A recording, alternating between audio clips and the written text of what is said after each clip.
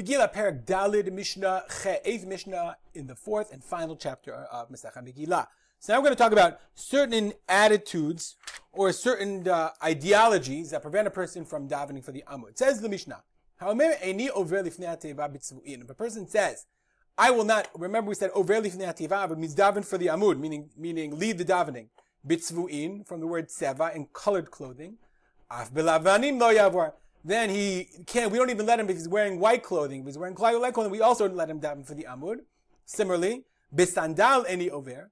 He says, if I'm not going with shoes on, I'm only going with shoes, without shoes, barefoot. Af yachef lo yavor. Yachef means barefoot. We also don't let him daven for the Amud barefoot. What's the difference? What's the difference, white or barefoot?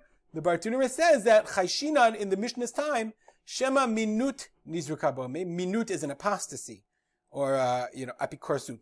The ovdei avodah zara mafkidim bekach, that the idolaters were very meticulous about wearing white clothing. That was, I guess, part of their religion, that they would wear only white when they pray.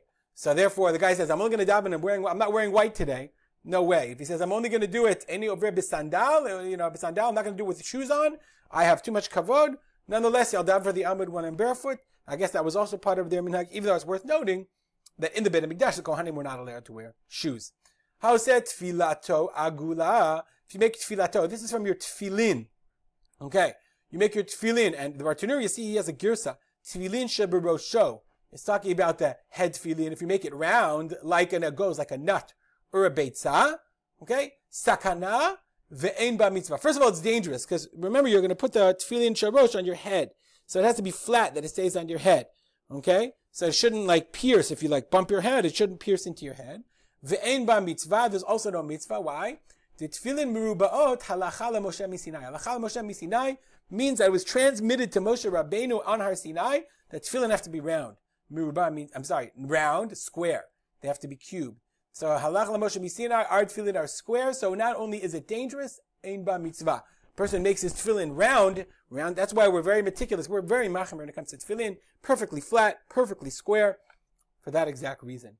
Nitana al mitzcho al pas yado, if you put your tefillin on your metzach, on your forehead, or al pas yado. Pas yado means over your sleeve. Harezo derech haminut. This is a way of minut, of apostasy, of apikorsut. So why, if you put it on your metzach? Okay, so there's a gazillion pictures on the internet of how to put on tefillin. Let's just pick one of them. There's a gazillion of them. So the tefillin have to be not on your forehead, right? They have to be above the forehead, above the hairline, straight between the eyes, okay, but above the hairline. It's because it says in the pasuk, let's go back to the Mishnah. It says, Bein einecha, ukshatam liot al yadecha. Let's look at the pasuk for a second. Ukshatam liot al yadecha, you should bind them on your hands, al yadecha, va'yu totafot, bein einecha, and it should be for frontlets, totafot. We're not going to discuss that now, but between thine eyes, between your eyes. So the Mishnah says, people would think, between your eyes means literally in your forehead, like between your eyes. You'll stick it between your eyes. Sometimes you'll see pictures of people who, if they don't know how to wear tefillin, you see it's directly sticking on their forehead, which you're not allowed to do. But the Mishnah says, that's derech haminut. Minut is apikorsut. Why? Shebozim divrei chachamim. They disgrace the words of the sages. They said, the Torah said, bein einecha. V'amim bein einecha mamash. I say bein einecha. Al yadcha mamash. On your hand. Literally. So what is al, one second. Al pas yado. I translated it wrong. It means the palm. The hand from the wrist to the tip of the finger. That's what the Bartanura quotes, and I'm sure this is the Jastro, and I'm sure here he gives the Kahati bonus, the Jastro bonus, hidden in his hand. Meaning, so if I hold the tefillin al pas yado, either on my forehead or pas yado, al yadcha, it says, kshatam leot al yadcha, tie it on your hand, that's your hand. That's derech haminut.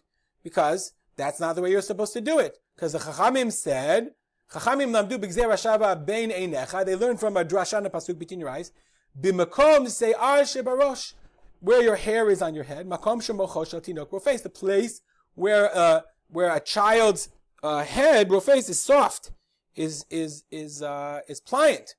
Okay, al yadcha. What do they mean on your hand? Bigova yadcha kiboret barosh azroa. It's the head. It's this area. You can't see me. It's this area on the arm.